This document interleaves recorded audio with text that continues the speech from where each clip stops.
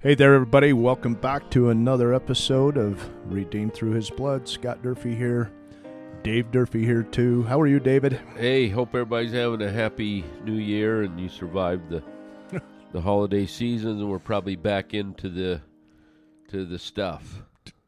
To the stuff, huh? The stuff that we do. Yeah. I think it's nice to have this break that we've had over the holiday season, but there's just something to be said about getting stuff back going. You know? Yeah. Getting stuff going back in again. the saddle, Getting back in the saddle, getting it, just kind of cowboy that you are. Getting cowboyed back up, I guess. I don't know, but just getting back in a routine. I think that, I don't know, some of us don't do well when life's not structured and a little more routine for us. I love the change. You know, it's good to have a break. Oh, for sure. And read a couple books during the break. And have you done that? I have. I've loved it. Yeah, that's fantastic. Got some. I'm loving a book that I am reading called Wilford Woodruff and the Doctrine of the Temple. Oh, very cool. Yeah. And how the ordinances of the temple kind of line upon line, precept on precept were developed. I've always loved Wilford Woodruff. I think he's always been maybe one of my favorite prophets. When I used to teach an institute class years and years ago called the Lives of the Presidents of the Church. And I loved teaching that class. And I really loved Wilford Woodruff and Joseph F. Smith. Their lives, and Wilford Woodruff was just miraculously saved so many times in his life. And maybe I'm not a great fisherman, but he kind of invented fly fishing. Wilford Woodruff. Yeah. Did you know that? Go on. Yeah, he coming across the plains, Wyoming, he kind of invented fly fishing. I had no idea. Yeah. That's interesting. That's I cool. know. That's cool, I guess, right? And he was just a rough, tough, loving. I just love his story, his life, his romance with his wife Phoebe, and his mission to the Fox Islands in Maine. Which, by the way, when I was there, you were just there. I looked up the Fox Islands. It's a whole series of islands, and he had a lot of family members that lived on the Fox Islands, and he went on a mission there. And I've always loved him. I've felt close to him when I was in Maine. And anyway, I'm loving this book. Much of what we do in the temple today is because of the revelations received by Wilford Woodruff. And in fact, at St. George Temple, that they've just finishing the open house and soon dedicate is where he actually was the first president of the St. George Temple before he was president of the church. Brigham Young set him apart as he was an apostle, and he was also temple president, St. George. And he had that vision of all the signers of the Declaration of Independence and Joan of Arc and others who appeared to him, and he did their work for them.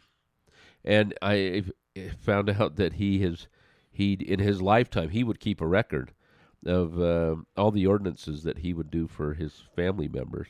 Oh, wow. And he did all of the ordinances: baptism, confirmation, washed, anointed, endowed, sealed. He did all of those ordinances for over 3,000 of his ancestors. He did them individually for those. Wow. Anyway, I don't know if he did them individually. But he saw them through. But he did a good number of them. Yeah, of course. He did a good number of them. Yeah. And anyway, I thought, wow, I gotta pick up my game a little bit here. Yeah, me too.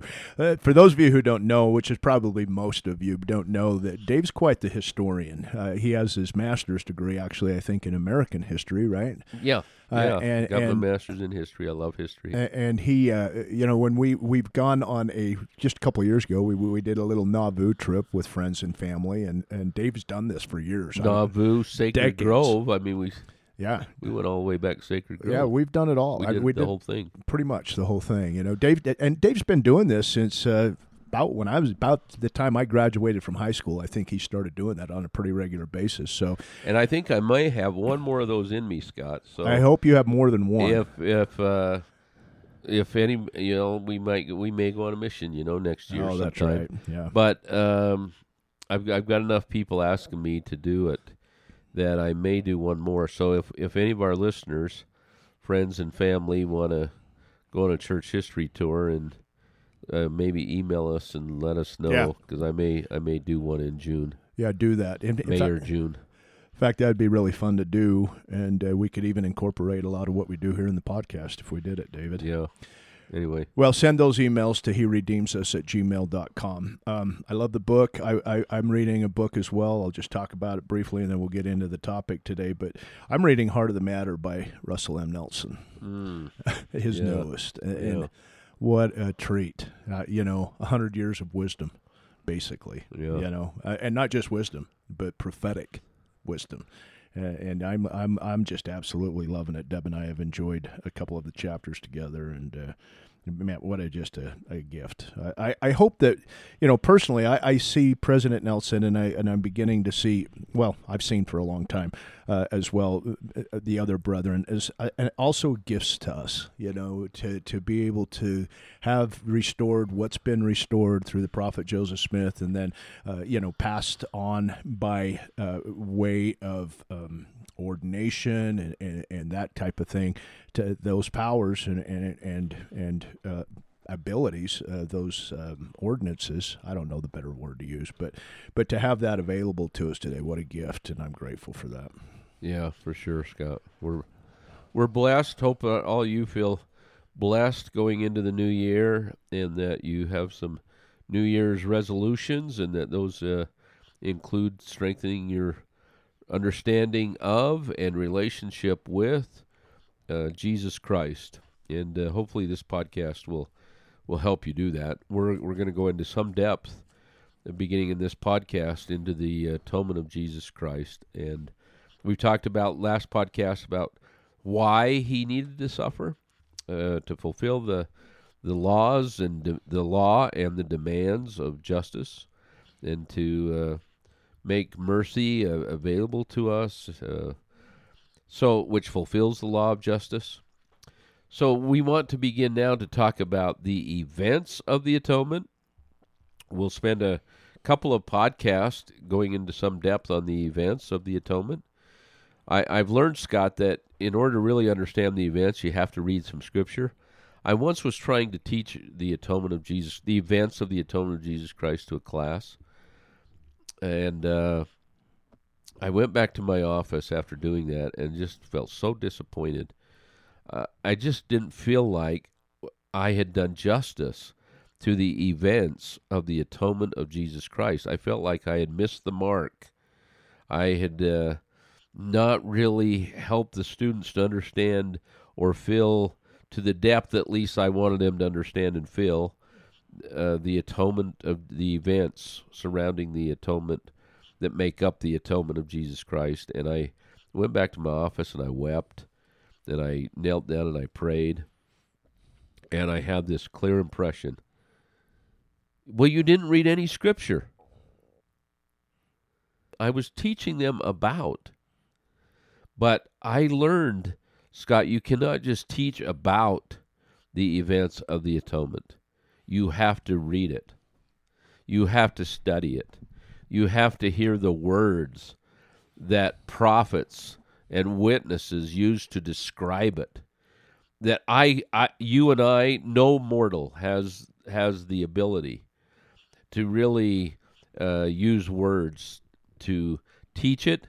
It is best taught by reading what the prophets have said about it. So just a heads up, and I know we can't read all the Scriptures. We don't have time to do that, but I hope our listeners will. We'll go to some of the references and read them as we describe some of these events. But you have to use Scripture to really understand the events. And the Bible does a pretty good job of doing that. One reason we should be most grateful for the Bible is because it tells us what Jesus did.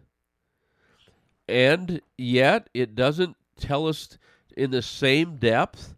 For example, it doesn't tell us that he bled from every pore.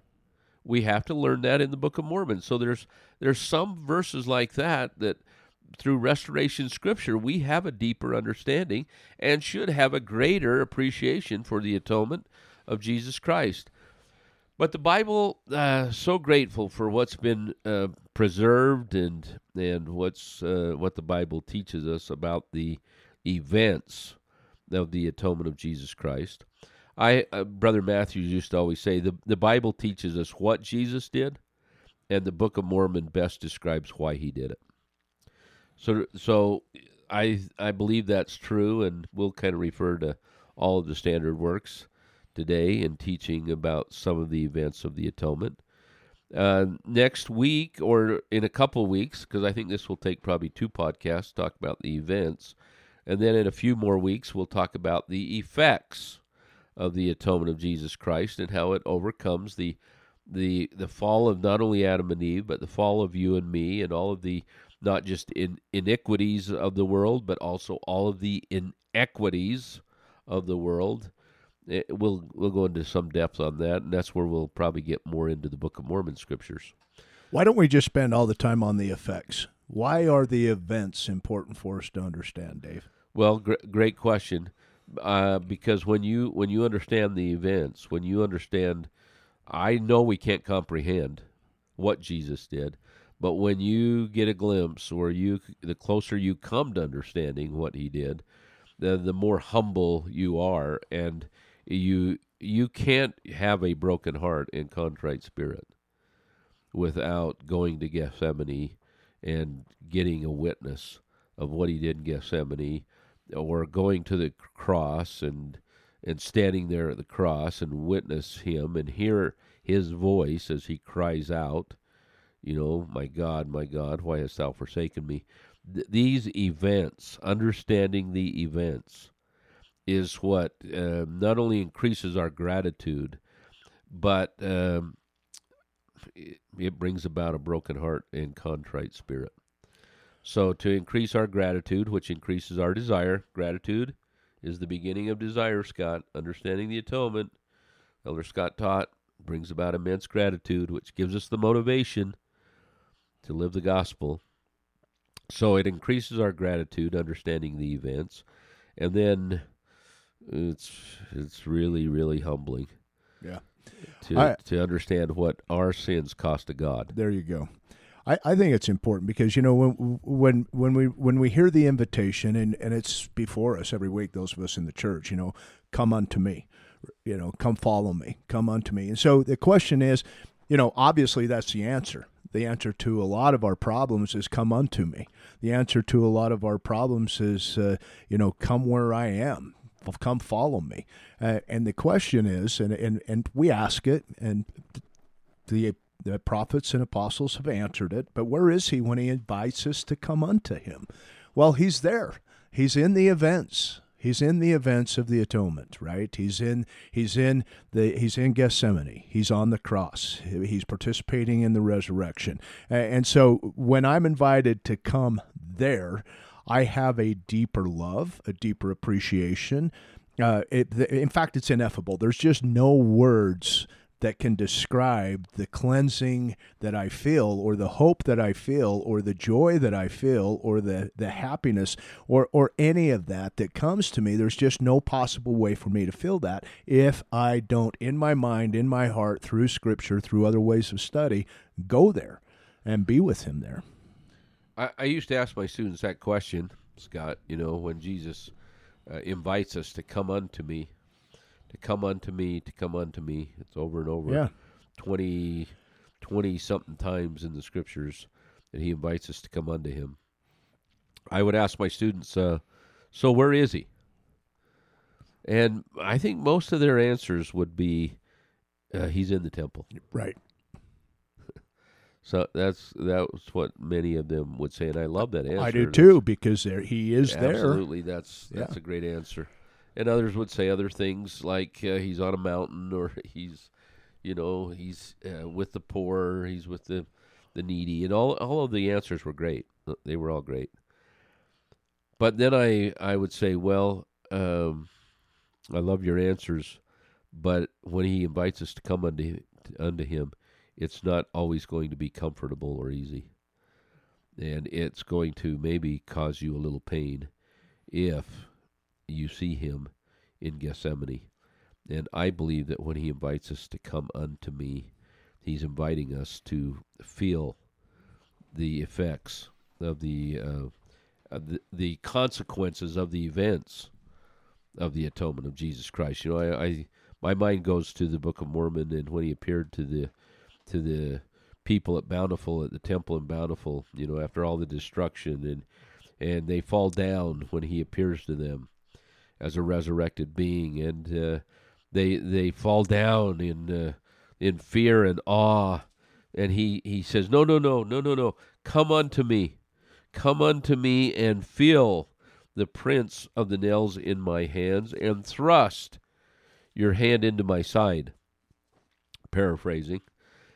That's Scott. That would be painful. I just think that would be really. Can you just even imagine thrusting your hand into his side, feeling the prints of the nails in his hands and feet? That's what it means to understand the events of the atonement. I mean, they had an experiential, moment in understanding the consequences of the events of the atonement. What their sins had cost a God, and evidence of his love. I mean, really, understanding the events of the atonement is to understand and witness the love of God for his children. I'm not just talking Jesus Christ, I'm talking the Father. That the Father would allow his Son to go what he went through in the depths of sorrow and spiritual death and physical suffering, that God would allow his Son to go through that for not just the whole world, but for you and me. That's the importance of understanding the events. Right. And when you know that, and you know he loved you first, then you love him a little more. Right. Let me just segue for just a second here. In recovery, in the rooms of recovery, my heart lies there. I have a great work still there on a pretty constant basis. But we have steps, steps 1 through 12. There's 12 steps. We were talking about this earlier this morning, Dave, you and I, but step 2 is so important. Step 2 is came to believe that a power greater than myself could restore me to sanity. Now, that's a pretty generic way of putting it. We understand that to be much deeper than that. We understand that to be, came to understand that through Jesus Christ, I can be made whole. I can be redeemed. I can be cured, healed, fixed, whatever the case may be, right?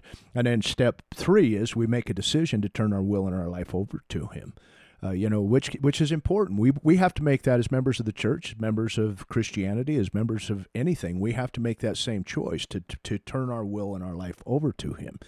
And I would just hope that as we go through the next few episodes here and we talk about the events and the effects of the atonement of Jesus Christ, that we can, in our own minds and in our own hearts, reconcile that challenge to turn our lives and our will over to him. When we get into repentance, we'll understand the importance of that, because all I'm really talking about is contrite spirit here. We know broken heart, contrite spirit. But if we can begin to posture ourselves in such a way now that as we enter into these experiences of understanding the events and then later on the effects of the atonement of Jesus Christ, we will begin to feel a peace immediately, without delay. Even though we may feel unworthy of it, even though we may have lived, last episode we talked about how Heavenly Father, there's no qualification necessary in order for us to approach him lovingly. That was from Elder Christofferson, I believe. But as we do that, and as we begin to feel this in our lives and feel and understand the events and the effects later of the atonement of Jesus Christ, then that hope can come to us too. the atonement, we use that term a lot, and I want to say up front that when we use that, it should always be associated with Jesus Christ, our Savior, Redeemer, that His name or His title should be right before that or right after that. President Nelson has taught that strongly since he's been president of the church, is that there is no power in the atonement itself, and that the atonement doesn't stand alone, that the power that comes is through Jesus Christ. It's through our Savior and Redeemer. So when we talk about the atonement of Jesus Christ, we are really talking about 4 events. And the first one is a sinless life. We'll describe that in detail here in a few moments. Second is Gethsemane, the Garden of Gethsemane. Third is the cross and Golgotha, the crucifixion of Jesus Christ. And fourth is His death and resurrection. Those are the 4 events. When we talk about the atonement of Jesus Christ, we're talking about those 4 events. And if any one of those would not have occurred, I believe the atonement of Jesus Christ may have been incomplete and not finished. I love the words, the few last words of Jesus on the cross. It is finished. And when He says that, I think He's contemplating His sinless life, Gethsemane, cross, and then He dies right after speaking those words, and 3 days later will be resurrected. And so let's get into those events. But before we do, I just want to talk about the central nature of the atonement of Jesus Christ in our theology and in our personal lives, and how we should kind of couch it, how we should see it as being the center of everything that we do. And the prophet Joseph Smith taught this in the teachings of the prophet Joseph Smith when he said, quote, from Teaching the Prophet Joseph Smith, page 121, "The fundamental principles of our religion are the testimony of the apostles and prophets concerning Jesus Christ, that He died, was buried, and rose again the 3rd day, and ascended into heaven. And all other things which pertain to our religion are only appendages to that." Everything, Scott, is centered around these events of the atonement of Jesus Christ. Anything else is only an appendage. President Boyd K. Packer said it this way, and I believe he was thinking about what the prophet Joseph Smith had taught when he taught. "The atonement of Jesus Christ is the very root of Christian doctrine. You may know much about the gospel as it branches out from there. But if you only know the branches, and those branches do not touch that root, if they have been cut free from that truth, there will be no life, nor substance, nor redemption in them." I've used that so many times in my ecclesiastical and educational life as an institute teacher and ecclesiastical leader, Scott. Honestly, I've learned that is so true. That if we're doing things in the church, if priesthood leaders or sister leaders in the church are doing anything that does not center in on or focus on or is not touching the atonement of Jesus Christ, it will die. Yeah. If you focus on programs or even principles or even doctrine that is not focused on the atonement of Jesus Christ and the redemption of Christ, I promise you, it will die. There's no life in it. I've learned that. In life, we put so much emphasis on doings on and on other things. But if those things, and if we put emphasis on those things, that's great, as long as we have the ability to tie that back to where that lies in the teachings of or the effects of the atonement of Jesus Christ. If we don't do that, then we are setting ourselves up for frustration, for confusion, for anxiety. I mean, just a lack of understanding of the atonement of Jesus Christ, and understanding these other things to the nth degree, but not understanding how they tie into the atonement of Jesus Christ and where they spawn from the atonement of Jesus Christ. That can really create a problem within us. And I see it. You see it. I see it. It's among us all the time and everywhere. Right. As we get into this now, Scott, I'm hoping that all of our listeners will just be more aware, really, more grateful, have deeper understanding, deeper gratitude, but also be more mindful, more aware of when you talk about the gospel of Jesus Christ, or when you're teaching your children, or you're talking about you're trying to help someone who's having difficulties, or who's wayward, or whatever, that the focus will always go back to Jesus Christ and his atonement. I just think that's so critical. President Howard W. Hunter used to always say that. Let me find the quote here. I have it right here. President Howard W. Hunter, please remember this one thing. Okay, here's the one thing, one needful thing again. If our lives and our faith are centered upon Jesus Christ and his atonement, nothing can ever go permanently wrong. Love that. Nothing can ever go permanently wrong. On the other hand, if our lives are not centered on the Savior, no other success can ever be permanently right. Oh, amen to that.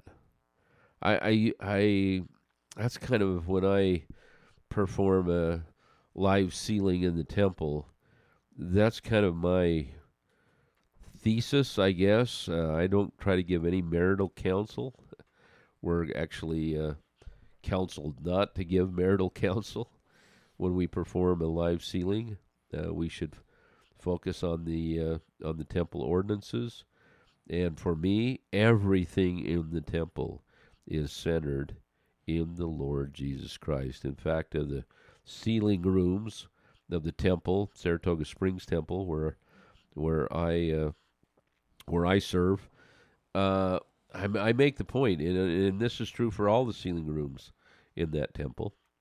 The altar is, I promise, not 1 inch off from being the center of the room. And I believe that the altar represents the suffering atonement of Jesus Christ, the blood of the Lamb, the Lamb of God. And the chandelier that hangs above the altar, I promise, is not off by 1 inch being the center of that ceiling. And I believe that represents the light of the world. I believe that everything about the temple points us to Jesus Christ, and in some way represents the Savior and his atoning sacrifice and love for us. And so I kind of talk about that if your marriage is not centered in the Lord Jesus Christ, it may not succeed. But if it is, it cannot fail. I feel pretty strongly about that, Scott. So I hope our listeners, as we go through the next few podcasts, actually probably 3, 4, or 5 of them, will kind of make that adjustment. Be mindful if what we're doing, or what we're counseling others to do, or what we're teaching, or even what we're thinking, goes back to Doctrine and Covenants, section 6. Look unto me. Look unto me in every thought. I think, is that even possible? But I know it must be, or he wouldn't ask us to do it. Look unto me in every thought. Doubt not, fear not. Behold the wounds which pierced my side, and the prints of the nails in my hands and feet. So, Scott, we have been invited, maybe I can even say commanded, that we look unto him and his atoning sacrifice in every thought. The wounds in his side and the prints of the nails in his hands and feet. That should be our focus. Yeah, there again, I feel like that's drawing us to the Garden of Gethsemane, the cross and the resurrection, right? So when he's saying, look unto me, where does he want us to look? I feel like that's where he wants us to see him. Absolutely. Yeah. It was Elder Holland who taught years ago, it is the suffering Christ that we worship. Really, I mean, we don't... I love Jesus Christ for his teachings. I do. I think they're critical for me to progress and grow. But ultimately, Scott, my love for the Savior, it has to be centered in what he did for me as he carried out the atonement of Jesus Christ. And that begins with him living a sinless life. I think this is one of the most underappreciated events of the atonement of Jesus Christ, is that in order for him to vicariously suffer for all of the sins of the world, and by the way, I think we're pretty unique on that belief that I know it says sin of the world in the Bible. John teaches that, but several times in the Restoration Scriptures, it talks about Jesus Christ was crucified for the sins of the world, that he suffered, that he died for the sins, plural, of all the world.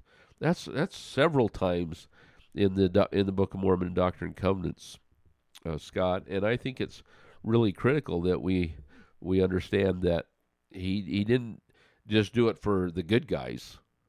He did it for everybody, all of the children of God. Jesus suffered for all the sins of all the world. President Nelson reiterated that in the devotional this Christmas devotional last month. Anyway, I think that one of the most underappreciated sacrifices that Jesus made, and I can't compare. I can't even comprehend, how difficult all of these events of the atonement would be. But Scott, really, to live a sinless life, I can't comprehend that. And he felt again all the effects of the fall. His mother was Mary. He was sorely tempted. He suffered temptation. You and I were speaking earlier just a little bit about this as we outlined our podcast for today, and you're right. What did you say about that? Temptation is like suffering, right? When I face certain temptations, they're real to me, right? I'm a recovering alcoholic, for heaven's sake. And so, that comes with it strong desire, strong urge, not now, but it has. And there's other ancillary components to this that are just as strong. But David, when I'm tempted, or when I have been tempted, and still when I'm tempted, there's suffering attached to that, because it's not easy. It's not easy for me. It's probably not easy for any of us. When we really face temptation, it's a difficult place for me to be in. Now, because I've learned to turn to him, turn and face him, turn away, when I'm sinning, and sometimes when I'm tempted, it's maybe because I have turned a bit away, but when I turn back to him, that suffering seems to be alleviated, right? A lot.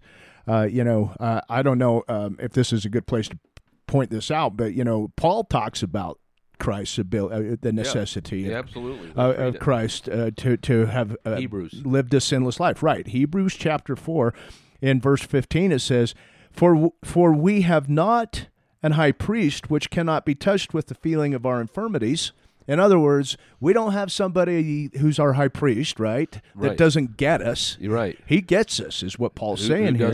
who doesn't, we can't say, well, Jesus doesn't He understand doesn't because get he it. never sinned. Exactly. We can't say that. He lived a sinless life. How would he understand? Well, there's suffering in that temptation. And what kind of temptation did Jesus deal with? Not only the temptation part of it, Scott, but Right. even though he didn't sin, he felt all the negative consequences of all the sins of all the world, Well- including spiritual death Yeah. when he was on the cross the last 3 hours. So he understands not only the temptation of sin, but just plain out sin, even though he was sinless. Right. I'll just start again. Verse 15 in chapter 4 of Hebrews. For we have not a high priest which cannot be touched with the feeling of our infirmities, but was in all points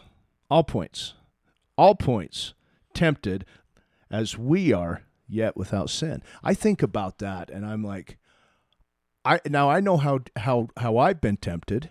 I have an idea of how maybe some other people have been tempted, but I don't really know because I haven't experienced what they experience. I only have experienced what I've experienced. You take all of the souls that have ever lived or will ever live, and Jesus felt all of that. Yeah. Yeah. Right. Yeah. Turn back a page, Scott, to Hebrews 2, verse 18. For in that he himself hath suffered, being tempted, he is able to succor them that are tempted.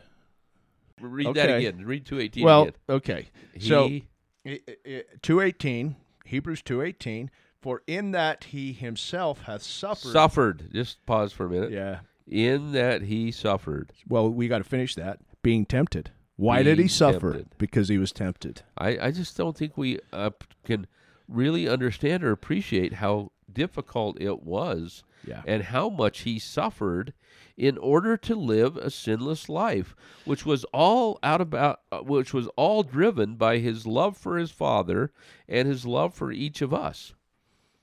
He knew he couldn't sin, Right. but he suffered through all the temptations, even more than any of us can suffer. Right.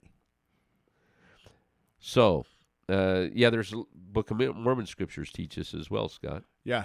right? Yeah. Alma King 7. Benjamin. Alma 7. Alma 7 teaches it, verse 11. Verse 11, he shall go forth suffering pains and afflictions and temptations of every kind. And this that the word might be fulfilled, which saith, he will take upon him the pains and sicknesses of his people. Well, temptation can, I think, cause a lot of pains and sickness for sure. Yeah, I agree. Among all of us. King Benjamin taught it in Mosiah 3:7. Oh, that's right. Let's just, again, we're going to read some scripture on this to help us really appreciate the events of the atonement. So in Mosiah 3:7, Mosiah 3:7, King Benjamin said, he says, and lo, he shall suffer temptations and pain of body, hunger, thirst, and fatigue, even more than man can suffer, except it be unto death. That's pretty deep. I know. Right? For behold, blood cometh from every pore, so great shall be his anguish for the wickedness and abominations of his people. And we know that, of course, occurs in Gethsemane, which we'll talk about Right. next. Yep. But the first part of that was he suffered temptations of every kind. Yeah. Abinadi taught it. Abinadi taught it in 15:5. Mosiah 15:5, Scott.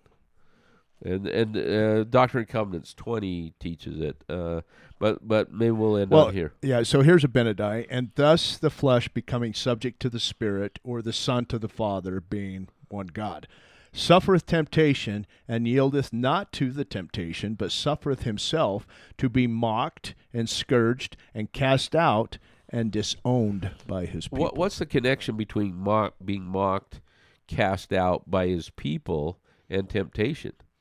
What's the temptation in that? To separate himself. To be right? Right. I mean, what's been your greatest temptation? You would maybe say it's alcoholism, but I actually believe maybe the greatest temptation is rejection, that I might be rejected by my family, by my friends, by my whatever, that I might be alone. I mean, some of the greatest temptations are couched in our pride and in our fears of being rejected. Yeah. That's a tough temptation, and he didn't give heed to that. Yeah. Well, think about it. As humans, one of our deepest desires is connection. Yeah. We need to feel connected. And obviously and naturally, and I know that there are those that deal with extraordinary circumstances that make it difficult and sometimes even impossible for it. But for most of the human race, our deepest desire is to feel connection. And when you talk about that he will suffereth temptation and yieldeth not to temptation, but suffereth himself to be mocked and scourged and cast out, there's not a greater antithesis of connection than mocked and scourged and cast out and disowned by his own people. And all of those things in and of themselves would cause great pain and suffering. Right. But all of that was also a temptation. He could have ended that at any moment, the temptation to end it. I know he was tempted, as Paul and all the prophets have taught, really, that he was tempted in every way, temptations of every kind. I know that. But I think we don't understand or appreciate to the extent of the temptation. And I've always loved this insight by C.S. Lewis. I just think this is really so inspired. It's so interesting to me how he came up on this thought, but I believe it's true. C.S. Lewis, in Mere Christianity, wrote, "No man knows how bad he is till he has tried very hard to be good. A silly idea is current that good people do not know what temptation means. Well, this is an obvious lie. Only those who try to resist temptation know how strong it can be. After all, you find out the strength of the German army by fighting against it, not by giving in." He's speaking as a Brit here from going through World War II. He makes reference to that. After all, you find out the strength of the German army by fighting against it, not by giving in. You find out the strength of a wind by trying to walk against it, not by lying down.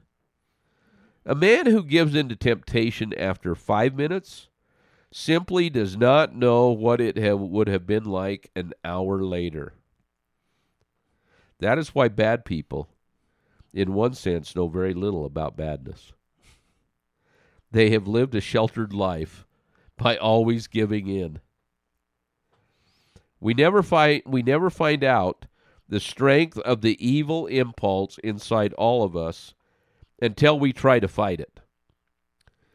And Jesus Christ, because he was the only man who never yielded to temptation, is also the only man who knows to the full extent of what temptation means and how difficult it can be.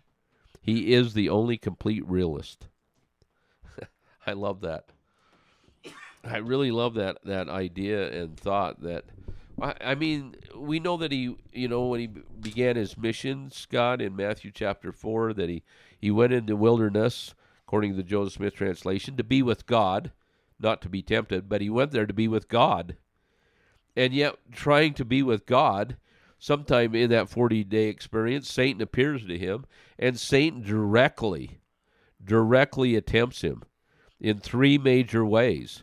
With his physical appetite, fasting, to give in to his lust for power, his lust for pride. I just think there's none of us are probably going to experience to the extent that Jesus experienced temptation.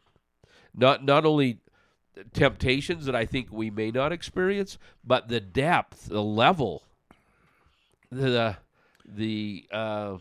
comprehensiveness of the temptations. And Scott, temptations of every kind. He felt temptations of anger, temptations of lust, temptations of pride, temptations of jealousy, temptations of anyway, and never Doctrine and Covenants, section 20, and did not give heed. Now, I know he felt it. I know he felt all of it. And yet he never yielded or gave heed. So I gave into it.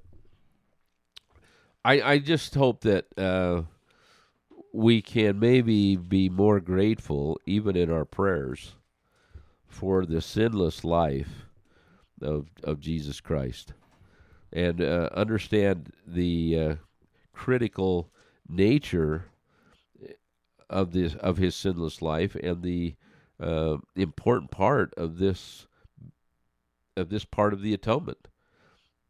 So, the number one event in the atonement of Jesus Christ is his sacrifice and his suffering in living a sinless life. Doctrine and Covenants, chapter 20, or section 20, verse 22. He suffered temptations, but he gave no heed unto them. I think there's a very short scripture, but I think the power in that scripture is just enormous. You're talking about how each of us deals with temptation, and how each of us, how you feel it, how I feel it, how those around us feel it. But do you know what we will never know? I will never know how you feel temptation, Dave. Yeah. You'll never know how Right. I feel temptation. True. I know how I feel temptation.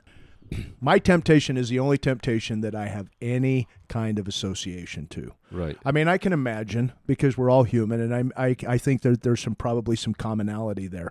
But Jesus understood it 100%, all of it. In fact, Scott, I believe this, that in order for him to really understand us, he had to understand all of the temptations that every individual in this world experiences. In order to succor us, he had to experience it. That's what Hebrews 2:18 teaches. Right, but not only experience it, but experience it to its extreme. To its extreme, more than man can suffer. Correct. That's kind of my point. That's what I'm getting at, is that it's easy for me to, not easy, but sometimes we say, I understand what you're going through, and we try to empathize with each other, and we do have certain touchstones, to certain touch points that allow us that empathy, but we have no real touch point, not like Jesus does, because he lived the sinless life. Yeah.